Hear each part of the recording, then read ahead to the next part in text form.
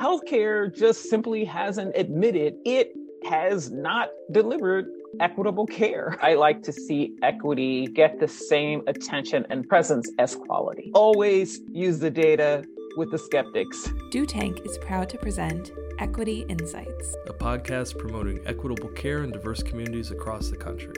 Today, a conversation between business designer Adam Colris and Brenda Battle. I'm the Senior Vice President for Community Health Transformation and Chief Equity Officer for the University of Chicago Medicine. A powerful voice in the push to create a more equitable healthcare system, Brenda is here to tell the story of the Racial Equity in Healthcare Progress Report. Let's start at the beginning. So my role with the Commonwealth Fund project is as co-PI with my colleague, Dr. David Ansel at Rush University. And I say we were the co-engineers of the work that led up to the progress report. The genesis was really work that we did back in the early days of COVID. It was the first time, I would say, in the history of Chicago where we had 40 healthcare workers and community-based organizations working together on this common goal to just get people tested for COVID and then to get folks vaccinated for COVID. And really, the healthcare disparities that we were all very clear about for a very long time were so apparent in these efforts. And more so what was apparent is that we needed to continue to work collectively to address the health disparities. What came out of that work is that we didn't want to end it there. We really wanted to have something that was long-term, that was strategic, that would not cause us to stop these efforts in addressing disparities. And the progress report is what came out of it. Just in a meeting, we were like, well, how do we keep this going? And the response was, let's create something that creates accountability for those of us in this space to continue to work toward achieving health equity and addressing the disparities in our organization. And let's put something together that we as healthcare workers can actually work collectively to achieve. And out came the progress report with multiple supporters. We had some support from a not-for-profit organization that really helps organizations like ours or individuals like ours or this kind of work build strategies. And David and I sat around the room one day and said, okay, so we built this progress report. How do we sustain it? Because, we can't in our individual roles and even with our respective organizations. And we said, well, why don't we go ask the IHA if they would be willing to do it? We believed they wouldn't do it, but we said we're going to ask them anyway.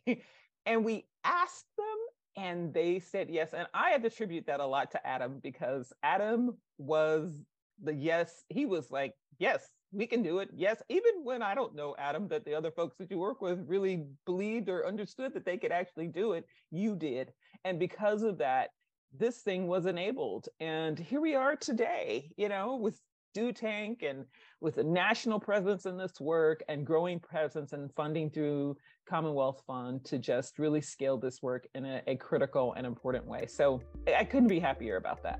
There's a couple of things that you touched on that I love about the progress report that I do think set it apart are the tenets of creating a sense of accountability with organizations and collective action at the same time.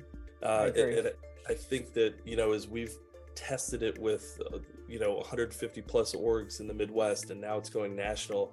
I'm curious from your perspective, even with UCM of taking it and looking at your data, what are some of those trends or those big obstacles and frustrations that we're maybe hearing through the progress report and through other channels that are standing in the way of equitable care? So what are those biggest barriers that we need to overcome as an industry? Yeah, that's a great question. So the healthcare industry, at least for the last 25 to 30 years, have been held accountable to ensuring that we deliver quality healthcare to the populations that we serve, right?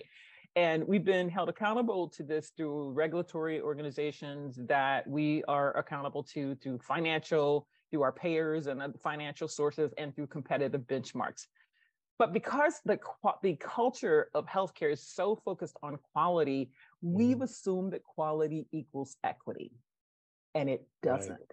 Right. So a big obstacle that I see is that because we think quality equals equity, and when we aggregate our outcomes, we do it without stratifying that data to understand where inequity actually resides within the populations that we're serving and how we're performing with those populations as it pertains to equity. So I think that's a huge obstacle, is that we think quality, but we think quality equals equity, and it doesn't equal equity. And if we don't integrate equity into our quality efforts, then we're not going to achieve the quality outcomes that we need. I think that's a huge obstacle in healthcare. But I also think that healthcare just simply hasn't admitted that it has not delivered equitable care across populations, and that we just haven't faced that truth about how much we have and are contributing to the disparities that we see within populations. And I think, that's just an obstacle. And I've had healthcare providers and workers, and I've been in this field for over 30 years, to say, well, we don't contribute to disparities. And that's just not true. We just don't want, it's hard for us to admit that, just because we're in this service industry and in the industry of caring for folks. So that's an obstacle in the way that we think and in our culture that has to be overcome. And I think lastly, we have so many competing priorities, and equity, when you start talking about equity, I think in healthcare, we see that as just added work that we have to do, rather than work that is necessary to be integrated into the work that we do day to day, our standard work. And when we do that, then it really can help enable performance across all of these other priorities that we have in healthcare. So I think those are some of the biggest obstacles that I've seen. My hope is that the progress report is a tool to be a platform for some of those tough discussions, and Absolutely. for organizations and leaders to take a step back, take a look in the mirror, and also acknowledge their history and acknowledge the inequities and outcomes that may be taking place in their community, like they are across the country, and say, okay, it's time for us to roll up our sleeves and take a really focused approach to this work inside and outside the walls of our organization. So absolutely. With that, we transition that discussion from kind of obstacles to more of hopes and aspirations and outcomes. From your perspective, since this is such groundbreaking assessment work at a national scale, what are some of those ideal outcomes that you'd like to see in the DEI space at the national level as we get more assessments, as we get a better picture of the metrics, as we get a better picture of those process steps that organizations should be taking? What are your hopes and aspirations to see at a national level from a DEI perspective? Yeah, I think for me, what's most critical is I like to see equity get the same attention and presence at the national level as quality.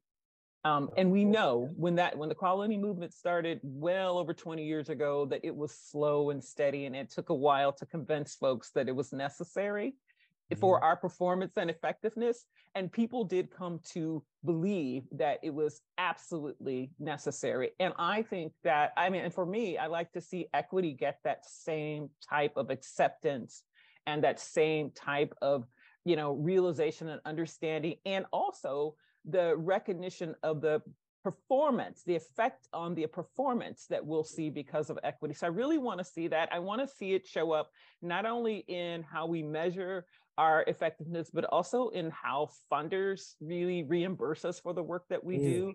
Because if we do see it where funders reimburse us for the work that we do, then we will really honestly start performing in accordance to that. And so for me, that's what I want to see on a national level. That's critically important to move that. And the same thing has happened with quality. We're starting to see, obviously, we measure the effectiveness of quality of our outcomes by through a quality framework. I want to see equity embedded in that. And as of late and for the last several years, we've seen more performance payment based upon quality performance. Let's see payment based upon quality and equitable performance. Yeah, my hope is that as we think about that quality movement, maybe we're in the middle of the tipping point, to err is human, and what that did in the quality space. Maybe some of the work that we're doing with partners across the country, we'll look back in 20 years and say, At 2020, 2022, 2023 time period is when we really started as an industry embracing equity in the same way that we have quality. So, and Adam, how cool would it be to say that we enabled that? Oh my right. goodness, Or that just is being huge. a part of it. Yeah, really. Really. It would. I love how we dream, and we're always going. So with that, getting more down to a micro focus organizationally, because as we know, what I love about the progress report too is that we have FQHCs taking this right now. We've got community-based organizations. We've got hospitals in 3 continents taking this. So this isn't just a acute care hospital assessment. When you think of all those different healthcare organizations that are taking part in this work, what do you think is one critical step that they should be taking or thinking about? Because many are beginning this quest towards equitable care for all. What's a beginning step that if you're a CBO or a hospital or anywhere in between that you should be considering or thinking about from your perspective? Yeah, so I think all of this starts with your strategic planning. And I think equity needs to be embedded in the strategic plan of all of these organizations. And it needs to be embedded in measurable outcomes, and ones that can potentially be benchmarked across the industry so that we can understand the impact of this collective approach to equity in these multiple stakeholder organizations. And in doing that, then obviously, if it's in your strategic plan, then you have a better opportunity to integrate it in the body of the work that you do. But I think it has to start with that. It is hard to perform equity in any of our institutions if it's not where we plan around how we're going to do our work. So it has to start there. And Brenda, in the work that you've done, what are some of those critical stakeholders outside of the network of University of Chicago Medicine that have been integral partners, thought leaders, connectors that have enabled the work that you do to impact more at a community level as opposed to just inside the 4 walls of your organization? What do some of those stakeholders look like, and those things that other organizations should think about engaging if they haven't already as they begin this quest and integrate this work into strategic plans and try and put metrics around it? Yeah. So I think there's 5 or 6 categories of critical stakeholders. So there's obviously the boards of our respective organizations, key stakeholder in helping drive our strategic planning and approving strategic plans within our organizations that have equity built into it.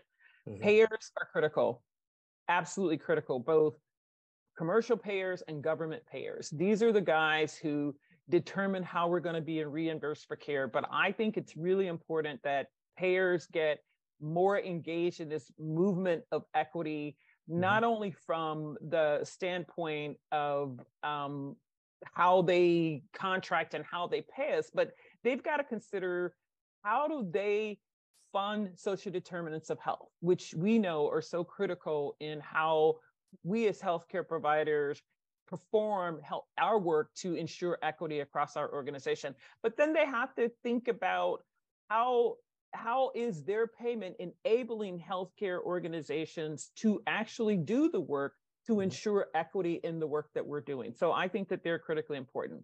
I think public and private industry are critically important. We saw this in COVID. The impact of COVID on individuals was not just because of healthcare access or the quality of service in healthcare. It had to do with environment, people's ability to work, people's ability to get to work, all of these things that impact the health outcomes for individuals that have nothing to do with biomedicine, nothing to do with health. So I think public and private industry are critically important in how they think about workforce and how they think about, the people who work in their organizations. Anybody who sets policies, whether it's in government or it's in industry, policymakers have to be part stakeholder to how we achieve equity, because so many decisions have been made at the policy level that actually impede equity in organizations, both in healthcare and legislation, you name it. Those need to be stakeholders in this work. And then patients and the community have to be stakeholders in this. The voice of our patients, the voice of our community, the voice of community-based organizations that serve patients and individuals and serve communities.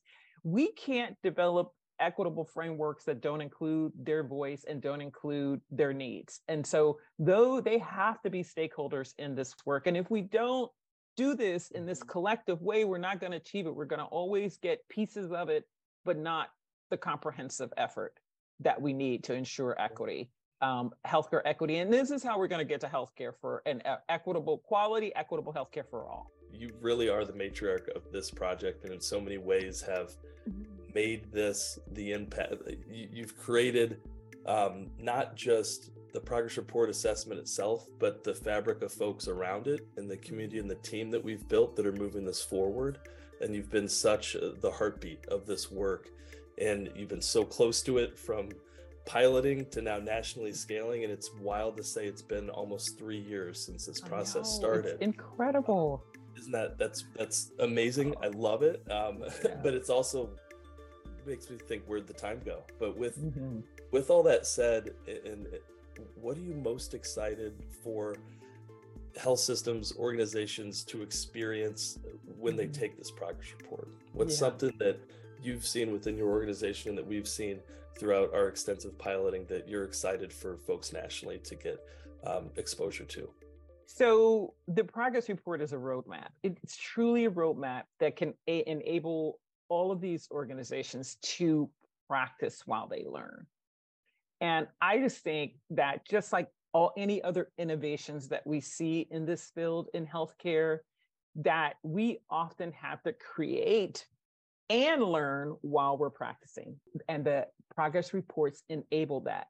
And particularly taking the progress report, if there's an opportunity to participate in the learning collaboratives, this is what is happening. This cross, provider group of folks working together, creating and innovating at the same time. And I think what people will experience in doing the progress report is first their experience that they already have some equity focused work at play in their organizations. They've just not named it that. They haven't labeled it that, but it's happening. There is no way in healthcare that organizations are not doing equity focused work. These initiatives have equity built all in them. They've just never framed it that way. So I think they're first will recognize that. And by recognizing that, it will become easier, hopefully, to apply that to scale around other work that they're doing, and then to understand and recognize the opportunity to focus on other aspects of equity that are built into the progress report. I believe without a shadow of a doubt that that's what's going to happen when people start doing this progress report. They're going to recognize, wow, we're already doing stuff. And I didn't know it. And I thought it was too hard to do, but it's not, because we're already doing stuff. And that excites me. What is the mission, vision, and value statements of your organization? What do you promise that you're going to do for your stakeholders? And does your data reflect that? And if your data doesn't reflect that mission, vision, and value statement, then you got to find out what's the root cause of that. And is the root cause equity? And I will guarantee you that that's in the root cause of it. So I always start there. What do you tell people you're going to do? And do you do it? And then clearly, when we look at what's driving healthcare outcomes and what's driving how healthcare is being financed, you can peel that down to what's missing. And when you peel it down, it is inevitably in our outcomes, in our stratified outcomes, and you can see where it shows up. So for me, I've been in academic medicine, most of my healthcare career, and we believe in data. And so I always use the data with the skeptic. You can't argue with the data. You believe in the data. I don't even have to have this fight with you. It is what it is.